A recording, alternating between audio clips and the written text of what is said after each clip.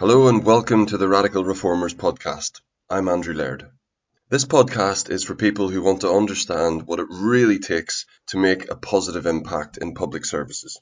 It features leaders from councils, the NHS, central government, charities and social enterprises, as well as think tanks and social investors. This is about policy and the implementation of policy and the grit and determination it takes to run successful public services. It's not about politics. Politics does not feature at all, and the discussions are all the better for it. It's also about the stories and personal journeys of the leaders I speak to, the challenges they've faced and the lessons they've learned. Running and reforming public services is incredibly difficult, and I'm very grateful to these inspiring leaders for taking the time to share with others. So before we get into it, I just want to take a second to thank my friends and colleagues at Mutual Ventures for supporting me to do this podcast. My day job at Mutual Ventures is about supporting public services to be better, more sustainable, and more connected to communities. This means working with central government departments to help them build bridges between policy development and local implementation. It means working with councils to help them plan for the future. And it also means working with NHS trusts to help them find their place in the new health and care system. So I hope you enjoy this podcast and that you get as much from it as I have. And don't forget to subscribe on the website or follow us on LinkedIn or Twitter to make sure that you never miss a future episode, and you might even want to go back and listen to some of the older ones.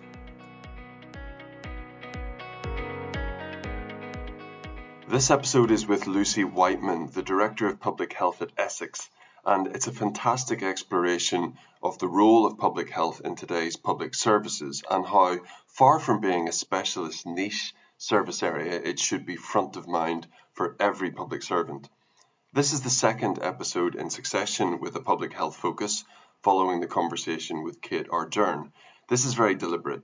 At this critical juncture for the government's levelling up agenda, I want to highlight the key role public health must play in supporting individuals, communities, and local economies.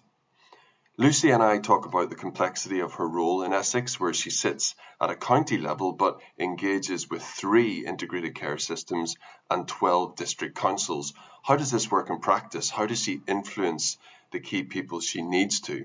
We discuss all of that. We also talk about the current set of health and care reforms and what the key elements are for a county like Essex and more broadly. Lucy has a particular interest in health inequalities and why, despite some powerful works of research from Michael Marmot and others, this isn't trending in the right direction. The question of devolved powers is key here.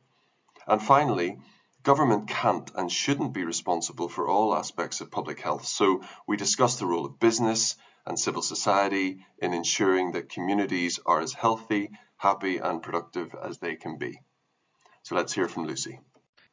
Lucy, many thanks for joining me today. I wonder, for the benefit of listeners, if you could just say a little bit about who you are. Yeah, hi. So I'm Lucy Wightman. I'm Director of Wellbeing, Public Health and Communities at Essex County Council. I've had a public health career, been Director of Public Health in different authorities, including throughout the pandemic and through local government reform, but also started my career as a nurse, so have a clinical career prior to that, primarily in the community. Great. And before Essex, what other areas did you work in? So I did my public health training across the East Midlands, so worked in Leicester City, Leicestershire, Milton Keynes, in fact, at one point, and then settled as a consultant in Northamptonshire, and then went on to become Director of Public Health in Northamptonshire County Council, which subsequently was unitarised. So then at one point was Joint Director of Public Health across the 2 new unitary councils of North Northamptonshire and West Northamptonshire. I also, at that point, for about 2.5 years, held the role of Director of Population Health Strategy at the CCG, which was sort of co-terminus with the old County Council. So it was a really good collaborative role, and obviously allowed me to bring together the primary sort of prevention, business intelligence and sort of strategic planning around health benefits and health outcomes for the county. Yeah, and you were saying that your background is as a nurse, or at least that towards the beginning of your career. Directors of public health who I've met have a real varied background. Do you think, I mean, you obviously have a have a clinical background, but there is quite a variety for people who maybe aren't familiar with the role. Yeah, I mean, and that's the joy of public health. It's such a broad church from a point of view of the sort of role and content of what we do, both as consultants and as directors of public health. And it is the one medical specialty that allows non-medics to go on to the training. So there's two main routes into being a consultant in public health. One is undertaking the 5-year medical training programme, and you apply through the same route as medics do and undertake a 5-year programme which includes a Masters in Public Health, completion of a sort of significant number of portfolio elements and 2 exams, one very much like an OSCE that general practitioners would do, for example, so very situationally based. The other is a kind of a horrendous 2-day sort of theory and practice test composed of sort of 4 main component elements or exams. It is a beast of an exam, but it really does put you to the test from point of view of the theory that underpins public health. The other route is via a portfolio. So quite a lot of people who have worked at a senior level will complete a portfolio that demonstrates a similar level of experience to that you would usually engage in during the training programme. Well, I think certainly anybody out there who didn't know about the role or appreciate its importance after the past couple of years certainly would have. So I want to ask you about your current role in Essex. It's very complex for no other reason than it covers 3 integrated care systems, I think 12 district councils and 1 or 2 unitaries as well. I mean, how on earth does that work in practice? Sometimes it works really, really well. We're building really good relationships. I have a team that has sort of geographic-based leadership roles, so that we've got each of the integrated care boards or partnerships has a senior public health lead that attends on a regular basis to build that relationship. I also have senior leads who are aligned with the alliances or the care partnerships, whatever each geography has chosen to call them, so that we're better integrated with the primary care and the direct delivery. We also have some of my more junior staff aligned with each of the boroughs and districts, but as you can say, it is very complex. We are obviously there to represent the best interests of our population, but we still work for one political organisation. So making sure that the narrative is aligned across those 3 very different geographies with very different sort of structures and leadership styles can be quite challenging. We try to make sure that internally communication is obviously at the forefront of making sure that our plans are aligned and that we're aware of what's being discussed in each of those spaces. But we are one of the most complex systems, and we are, at this point in time as well, looking at devolution. So that will add potentially a combined authority on top of all of that as well. So I'm going to come back and ask you about devolution later on, but just for those listening, you mentioned partnerships and alliances. Those are the provider groups that provide health and care services within each of the ICSs, isn't that right? Yeah, so geographically based and really pulling together, as you quite rightly said, all of the provider elements of the, whatever services are needed for that particular area. So this obviously fills that gap that, in my view, was created when CCGs were abolished, because they were primary care led. You had a GP chair in those. Primary care had a really strong voice. We've got all of these integrated care boards having delegated authority thrust upon them in the next sort of month around commissioning of all other primary care services, including dentistry, optometry, etc. So those alliances, those place-based MDT sort of leadership groups that are going to articulate the need locally and develop a right sort of outcomes-based approach to meet those needs are going to be really, really key. I think the immaturity of the integrated care systems at the moment means that people are a little risk averse to delegating formal responsibilities or funding down yet, but I think that's a longer term intention for most areas. Yes, indeed. So I just want to ask you a little bit more about how things are organised in Essex, because it is, I would say, one of the more complex in terms of the number of organisations involved, in terms of you have the county, you have the districts, you have some unitaries which are very closely aligned as well, and then you have the 3 ICSs. And I wanted to ask you a bit more about how you manage those relationships. And I know that you've already said that some of your, for instance, more junior members of the team are aligned with the different districts, but I'd love to hear a bit more about that, because I know that whilst Other parts of the country might not be quite so complex. I know other parts of the country are struggling trying to keep everybody aligned and everyone rowing in the same direction. Yeah, I think the first thing I'd say is that I know we haven't got it right yet. I'll be really honest about that. So I arrived in Essex just as the pandemic was sort of drawing to, a close of the sort of last significant wave. It's not gone clearly, but certainly the flurry of activity was slowing. And clearly a lot of the practices and relationships had actually been enhanced and grown through the pandemic, particularly with boroughs and districts, because from a public health perspective, environmental health officers sit there. You've got a lot of the community networks that are either commissioned or aligned very closely at a lower geographic level. So where we were sort of mobilising community champions to help deliver vaccinations or, pound the streets to give people information, those relationships, were really well developed. I think that the challenge with everything post-pandemic is that we're automatically slipping into our sort of old routines. Yeah. And actually some of those, regular meetings that we had with that shared vision and purpose have obviously started to abate. So trying to make sure that we've got, as I said, a member of staff who may not be the font of all knowledge, but certainly is a friendly face and a representative of Essex County Council's public health team that can either answer questions at the local health and wellbeing board or in local planning meetings, wherever they've invited to provide input. Or if they don't know the answer, bring it back and work with the wider team to provide that insight. That's the model that we're trying to build, but it will require continued effort. What I would say is that it's been really well received, that there's been a sort of a dedicated lead contact person from ECC within each district and borough, and they're also working with a practitioner that we part fund who's been a kind of a long-standing member of staff within each of those boroughs and districts as well. Again, we're trying to make sure that their communication is more aligned and that they're clear about how the borough and district can help develop and deliver the wider Essex County Council public health objectives.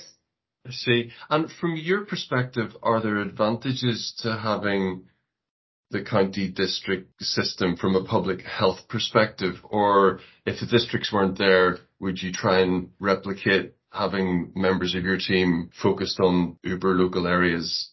I mean, this is a completely personal perspective, so I'll just caveat my response saying that. But I've never actually understood why public health was put in an upper tier authority if there's a two-tier system. Actually, most of the things that we want to do are about reaching down to the local population to influence and inform behaviour and knowledge. We would like to, be very involved with the provision of leisure facilities, the use of green open spaces at a local level. We want to be able to influence planning. If we get sort of, buildings and communities right and create healthy environments where people can flourish, those are the core elements of public health, and those all sit actually at a borough and district level. If you're lucky enough to be a director of public health in a unitary, then you have more direct access. And indeed, I know many directors of public health who indeed look after leisure services and other such aligned services. Again, pandemic showed how closely we need to work with environmental health. Again, they're in a lower tier. So if you're a director of public health in a county council, building and maintaining those relationships can be quite challenging. I think unitarisation is obviously a bit of a political agenda in the longer term anyway, but certainly from a public health perspective, it can only be a good thing to help influence some of those strategic and operational spaces that benefit people's outcomes. Really interesting, actually, and you're quite right that many of the levers of public health, like managing leisure centres and green spaces and planning, all sit in a two-tier environment at that lower level. So that's very, very interesting. So I want to move on to health and care reform more generally now, and I want to give you an opportunity to talk about the current set of health and care reforms. So I suppose the first question is, what do you think the key success criteria will be for this latest set of reforms? How will we know if they've been any use or not? I have to be honest, I don't think the government have gone far wrong with the articulated ambitions around integrated care systems. For me, obviously, as a director of public health, reducing inequalities and improving health outcomes have got to be the two key measures of success. But, realistically, they won't be really significantly influenced or improved in the next political cycle. So my concern is around longevity, as it quite often is with particularly health reforms. Ultimately as well, if we're really objective, the financial sustainability of the NHS and indeed wider health and social care services is also going to be a key success factor. My concern is that is driving a lot of the behaviours at the moment still, understandably so, because, we are in a very difficult financial climate at the moment. But it does obviously quite often mean that the narrative around reducing health inequalities and left shift to more prevention and early intervention, when we've got such costly and high levels of activity in urgent and emergency care space, and with a catch up for planned care, makes the delivery of that narrative very, very challenging. Yeah. You mentioned something very interesting there, which I'm interested in as well, which is essentially the question of what can realistically be achieved within a single political cycle and what needs a bit longer. I think, you and I are both involved with some work the Reform think tank are doing around reimagining health and care. And I'm pressing them to think about what can actually realistically be achieved and how you plan major change over a number of political cycles. And it's obviously fraught with danger and risk and everything. But I just thought it was interesting that you raised that, because particularly in health reform, that's not normally acknowledged because it doesn't suit the politicians who are trying to put a manifesto of we can achieve all this within a single cycle. I mean, we have talked about this previously, and I think we share a view that I think the way that health and care is managed politically needs to change. Now, we're fortunate enough to have a number of ex-health ministers on the panel when we talk, and they clearly have much, much more experience about the practical way that politics has to work. Yeah, we do get history lessons every now and again, which is very interesting. Which is fascinating, and sometimes take us down a rabbit hole, but they are fascinating. But no, I mean, in an ideal world, or certainly from my kind of idealistic perspective, would be a kind of a cross-party health committee where actually there was a real recognition that this is a marathon, not a sprint. Yeah. And there was, a significant and long-term financial strategy around health and care, not just recovery, but, reinvestment, that meant that people, we were basically a healthcare system as opposed to a treatment system, which is what we've morphed into over time. Indeed. That obviously would not be probably popular with politicians, but my view is that we can't keep using health and social care as a political football. It is too costly with regard to both finances and poor outcomes. We are seeing for the first time in decades a stagnation, if not a decline, in healthy life expectancy and life expectancy.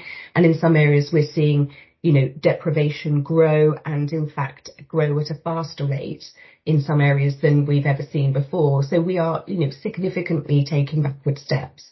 And I'm not suggesting that is all down to politics, but certainly when you can't get people to agree about what a medium and long-term strategy might look like or should look like based on need, we're clearly going to start off in the wrong direction. I completely agree. I think it's crazy that every electoral cycle, it feels like the whole health and care system is up for debate. I mean, surely we can ring fence a good, important part of it that everyone agrees on, and that there can be a smaller element of it that maybe picks certain priorities for certain times that can be up for debate. But the whole thing just seems to be tossed up in the air every political cycle. So just coming back to Essex then and thinking more tactically, we just had a very strategic conversation. But in Essex, what do you think's working well in terms of the current reforms? So certainly there's been a shift culturally. There is definitely a tangible move to a shared set of responsibilities around health inequalities, around sustainability of services, around equity of access and outcomes. So that is a really positive step forward. I think having health inequalities as an explicit responsibility of integrated care boards is a really important step forward. Clearly, it's helped by specific health inequalities funding. I mean, that is a drop in the ocean in comparison to what we really need if we were to make any real headway into some of those challenges.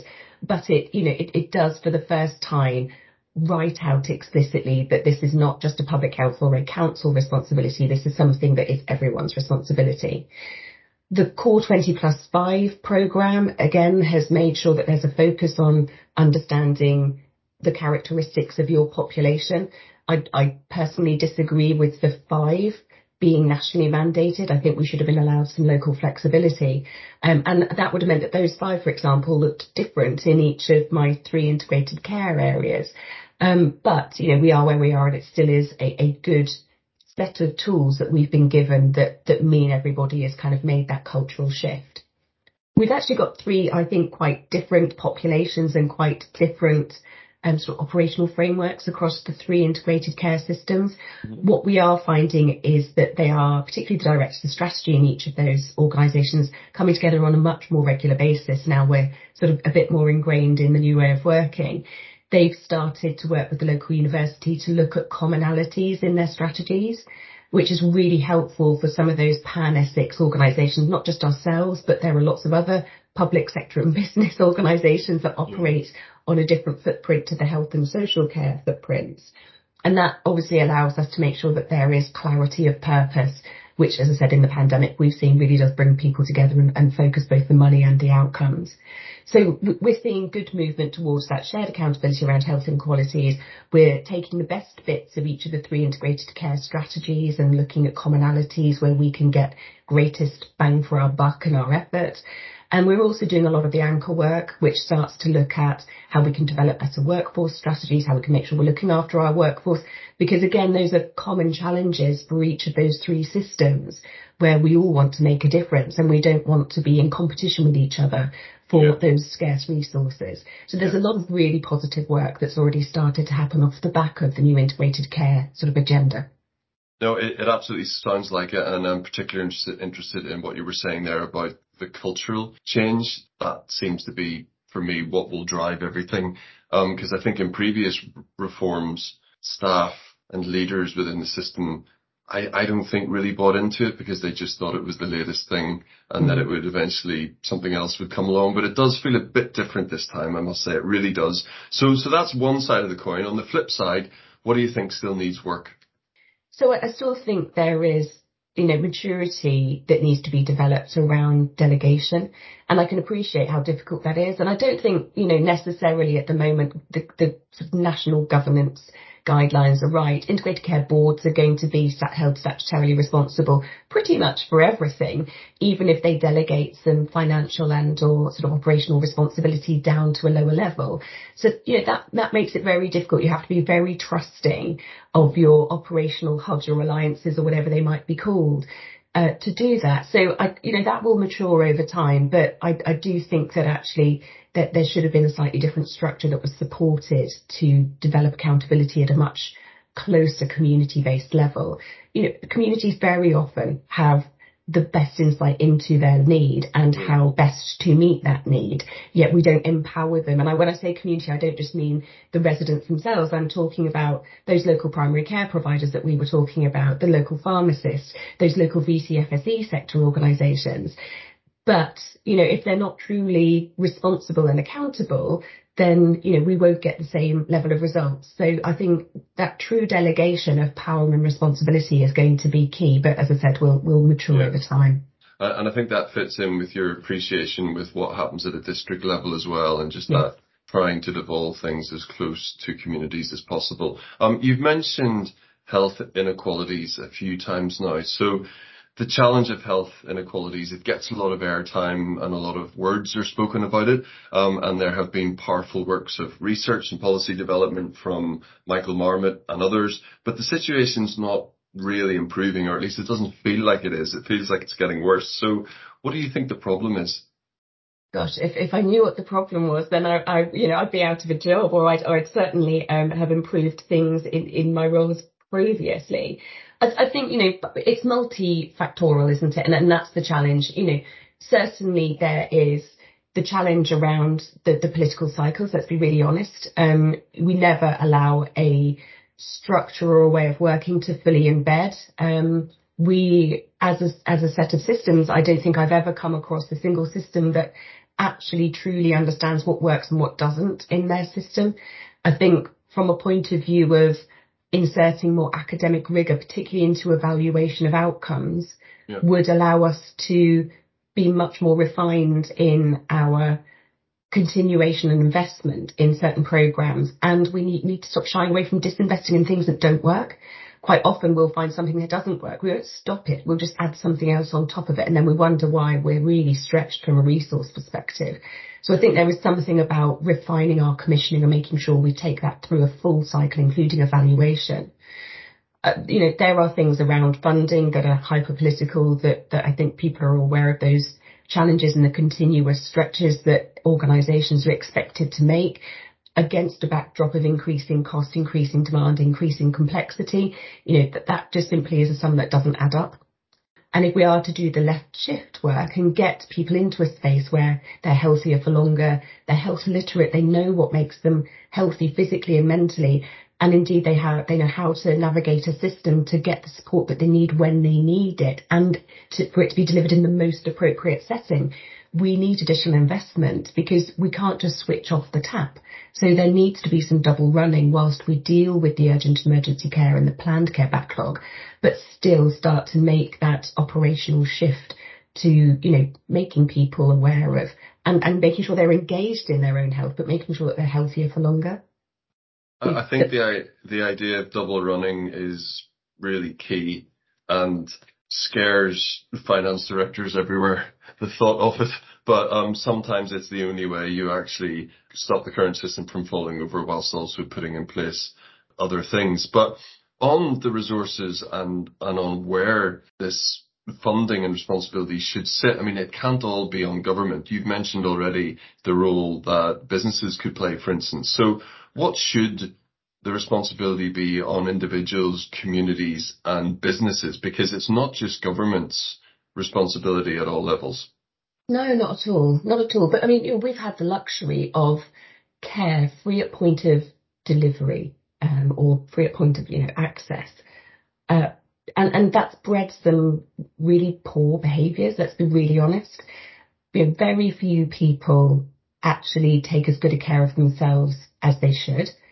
I think, we have started to take for granted the level of support that we have, and it would be very interesting to see how behaviours would change if we were an insurance-based system. And indeed, there's lots of, beneficial behaviours that can be generated where people, are incentivised, and there's trials going on through the Office of Health Inequalities and Disparities, for example, to look at how that may support positive behaviour change around certain health risk factors.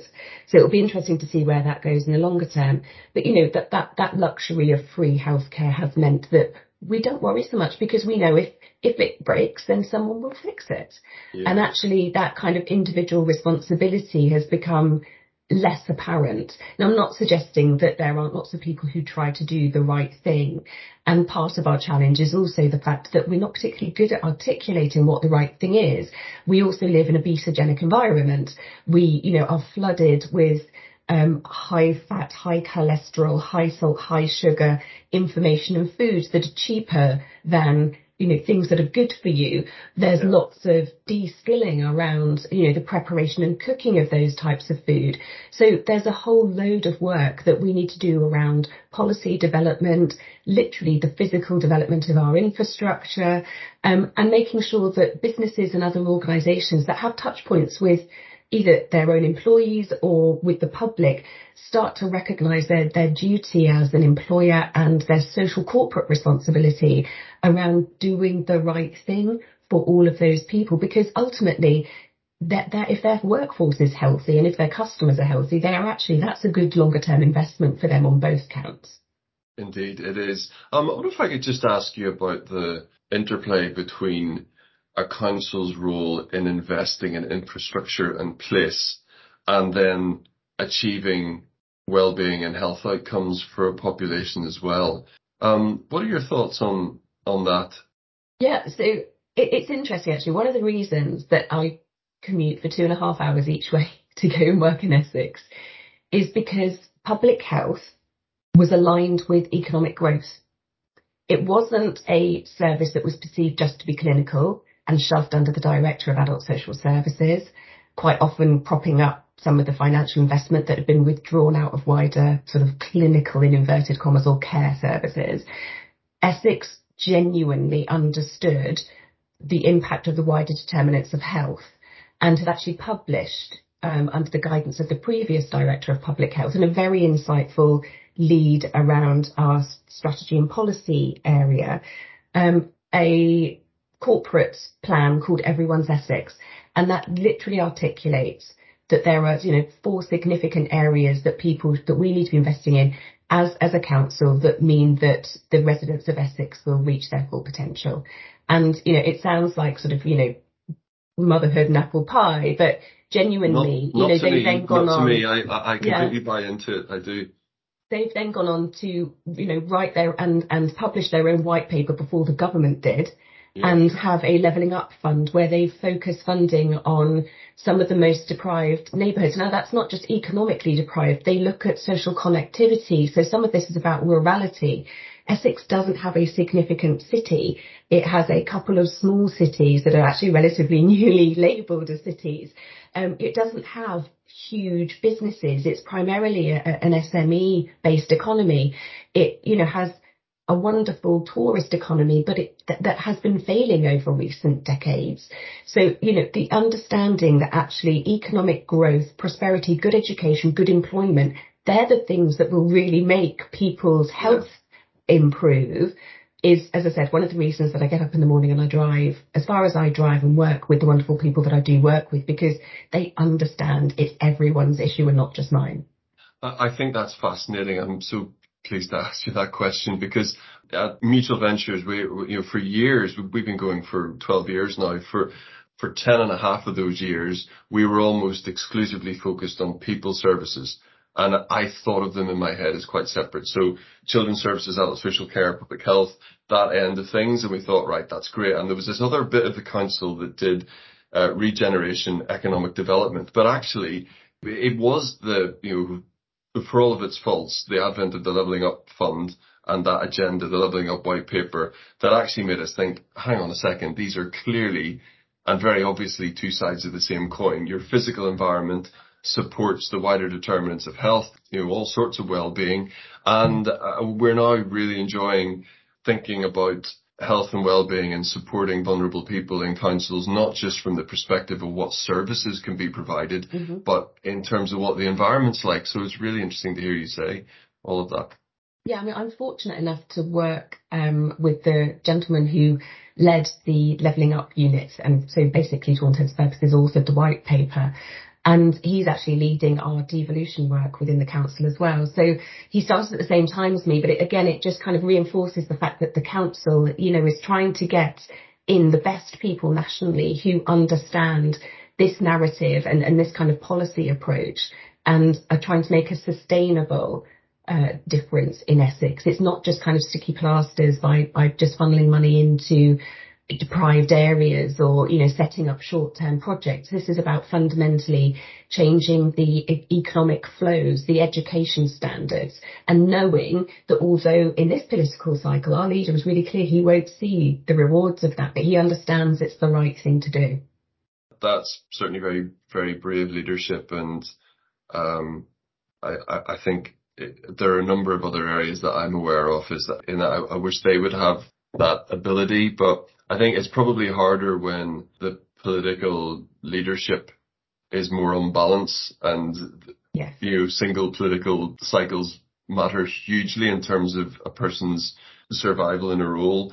I wanted to just come back briefly to the role of business. So, as a director of public health and, thinking about what your local businesses could do, in an ideal world, what sort of things would businesses be doing to support public health? Gosh, so, I mean, I don't know where to start, to be honest. So there's the whole sort of corporate responsibility around being an employer. So there is, looking at the terms and conditions for their workforce, making sure they're paying things like, real living wage, making sure that the working environment is healthy, offering them mental and physical health support. giving them time to be able to engage in activities that, make sure that they are well, and that means that there will be a more productive employee for them in the longer term. So that's not about losing time from a point of view of, the hours that somebody works. It's about gaining productivity in the medium to longer term. Then obviously dependent on what product or service that business is in, it's considering the kind of the moral and ethical framework that they operate within. For example, we've just had post-pandemic a small coffee shop reopen back in our council offices actually, and I've been talking to them and they're completely open to looking at a pricing structure that sort of on a really local level, a hyper local level, starts to apply a kind of a sugar tax to all of the things that they offer. Now, I recognise they are a business. They have to, make a profit. They are, not for profit. They are a commercial organisation. But they do recognise that as long as they can still turn over the same amount of money, why would we not utilise a pricing strategy to nudge our employees into choosing healthier options? So making, the fruit or the naked bar or the low fat option that 10 pence cheaper than the higher fat option, and putting that 10 pence levy on that alternative. We will not change everybody's behaviour like that, but it's those little nudges gently over time that make a difference and mean that organisation is demonstrating their sort of a corporate social responsibility. I think that's entirely right, and just something struck me there as you were talking, that certainly outside of London, it really is in the interests of larger companies to look after their staff, because there's not an immediate replacement workforce in a lot of areas. If you think of, I know in Essex, a lot of people commute into London, but, in other parts of the country where, I'm thinking of the likes of JCB in Staffordshire, I imagine there's quite a big focus on making sure that workforce is looked after. And I don't know JCB, I'm just using them as an example, because they know that there's not an immediate replacement workforce if they don't look after them. There is huge evidence, and actually continuously growing evidence, about the economic return on investment from a point of view of employee wellbeing. Now, I do appreciate for larger organisations, particularly if they don't have that kind of automatic replacement workforce at the beck and call, that can be quite challenging. And as I said, Essex doesn't have huge businesses. It tends to be a lot of trades, a lot of father-son organisations, and that could be really quite difficult, along with some of the challenges that come with more blue-collar workers. They tend to have higher smoking rates, lower levels of physical activity other than the work that they do, for example, higher alcohol intake. So it can be quite difficult for smaller businesses, and we're trying to look at ways that we can support those kinds of initiatives online. We've got an Essex Wellbeing Service where you can reach in to get a range of support, both online and physical face-to-face sessions, doing whatever it might be, but from all the way from sort of mental well-being through to debt support, through to things like smoking cessation. But it's just making things accessible and allowing people the time to recognise that an investment in an employee is a longer-term economic investment in a business. Exactly, I completely agree. So you mentioned devolution. You've mentioned it a couple of times. And it's clear that Essex is working on a devolution deal. So, from your perspective, what additional powers would you like to have in public health? This is one that I'll tread carefully on. So devolution obviously came out with the Levelling Up white paper, and as I said, people I work with are very close to that paper. The current suite of options for devolution are, in my view, very limited. They focus, there's, I'm sure, an economic argument behind this, but they focus on economic growth, they focus on skills, they focus on infrastructure. There is barely any narrative around why you would want to invest in those things to improve health and wellbeing outcomes in a system. And I've been working really hard with the people who are developing the bid in Essex to do two things. So one is to absolutely put a public health lens over that kind of traditional suite of options, so that we're articulating not just the X number of £1 billion that the deal will bring in over however many years, and more direct responsibility and power over decision making for things like highways, infrastructure, skills use, funding utilisation. but then trying to take that narrative further to say, well, actually, where would we want to focus at? Where are our most deprived areas? Where are areas where actually we've got the least qualifications, over kind of a level 3, etc. So thinking really strategically about what that means and how we can make sure that we're focusing that investment, if we're lucky enough to get a deal, to optimise the outcomes for our residents. Yeah. Then there's a second option about, and where does public health sit in that new system? Operationally, as I've said, there's a really clear narrative for local, really devolved responsibility and engagement at a community level. But we've also talked today about the fact that actually public health is a framework that should be applied strategically as well. So trying to make sure that actually we think about the services and the decision making that we would want at that combined authority level, which for us would include the 2 unitaries of Southend and On-Sea and Thurrock, is really key as well. So how do we set a strategic framework where health is in every policy, it's in every decision, and resources are allocated according to need? And that's a political challenge, because proportionate universalism means that if you put money where it's needed the most, the more affluent, typically higher voting areas gets less. And that is quite a difficult political narrative to square off with, voters. Yes. But it's the right thing morally and from a population health perspective to do. And then, as I said, what do we want to keep at a hyper-local level, which is really about engagement and empowerment of the communities themselves.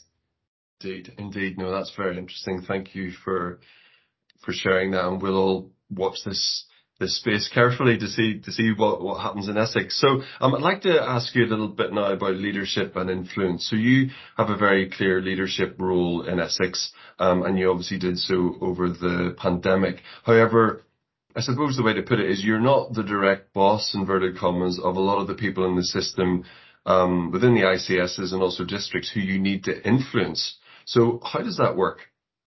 So basically, it's about influence. You're absolutely right. So there's 2 points I'd make, and they sound almost like they contradict each other. But one is, you shouldn't need a director of public health. My ultimate measure of success of my role is albeit that I'm a statutory officer, so a council has to have one. But a system should not need a director of public health, because we end up being the conscience of decision making, resource allocation, etc. And to a large extent, we talked about even the conscience perhaps of our residents. We should create a system, processes, policies that make healthy choices the easiest choices, where that is a financially sustainable approach to take. That may be some distance away, but you shouldn't need a director of public health to shape that narrative or shape those strategies or policies. It should be the way that an organisation or a system works. You've also got the fact that I can't do this without everybody else, because we've talked about how multifaceted public health is. One single person or one single team, particularly with the pittance of a public health grant that we receive, cannot, influence all of the infrastructure, the transport, the education, the social connectivity and social, community safety. And then you go on to the behaviours of individuals, the access and equality of services. Yeah. All of the things that we need to do to make a good public health system, as you say, just are not in my control. So I need to be able to make everyone recognise their role in public health, that it is everyone's business. And therefore, I think the one biggest skill that a director of public health needs to have isn't kind of all the technical knowledge. It's the ability to influence without that authority. Now, whether I'm good at that or not, time will tell, I guess. But I absolutely recognise that I could be, the best sort of medical statistician. I could be the most amazing epidemiologist. I could know every infectious disease inside out. I could know everything technically that I need to know. But if I can't engage both our residents and our wider partners in understanding their role in that, the benefit in that, and actively engaging to improve outcomes for everybody, I'm on hiding to nothing. Yeah. So that's my biggest job, is giving everybody else my job. I mean, that what you described there, I think could potentially work in normal times. But let's take a pandemic as an example. I think an area needs that expert leader to be able to communicate with them, as you did during the last couple of years.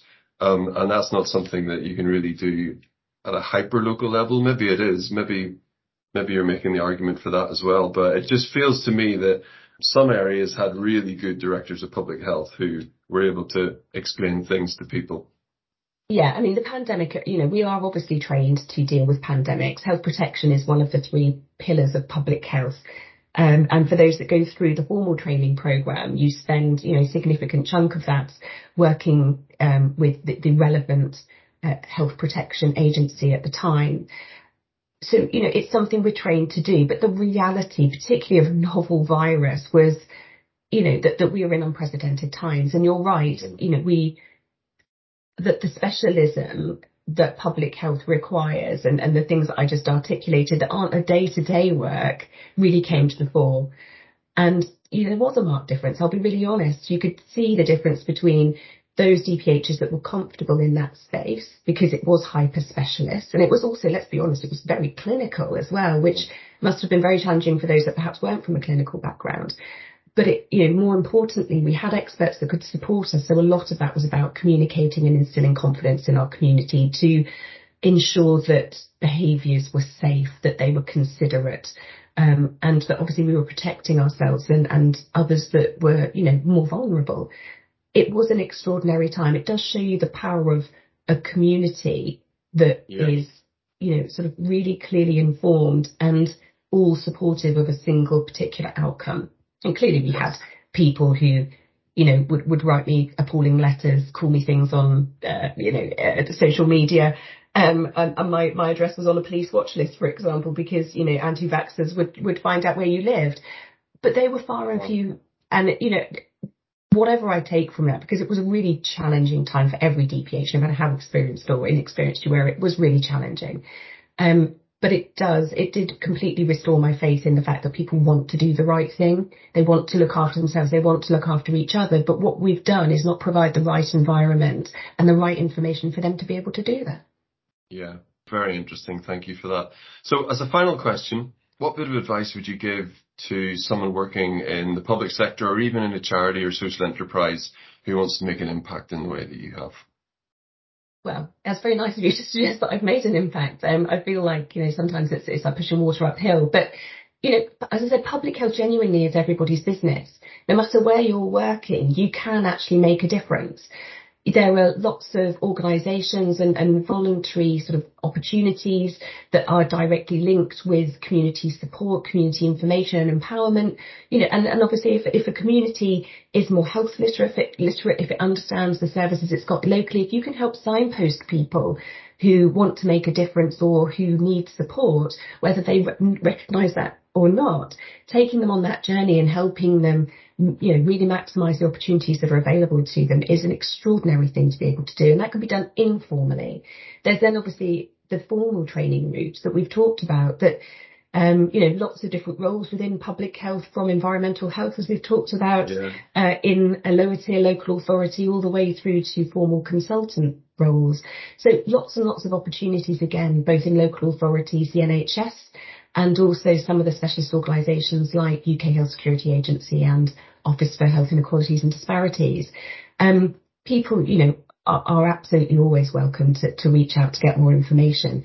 But, it is a health and all policies approach. I'd struggle to think of any organisation that doesn't have a role, or any person in the community that doesn't have a role in improving their own and others' outcomes. If they want to be supported to do that, then, there's lots of information online or that can be provided by local organisations to help them do that.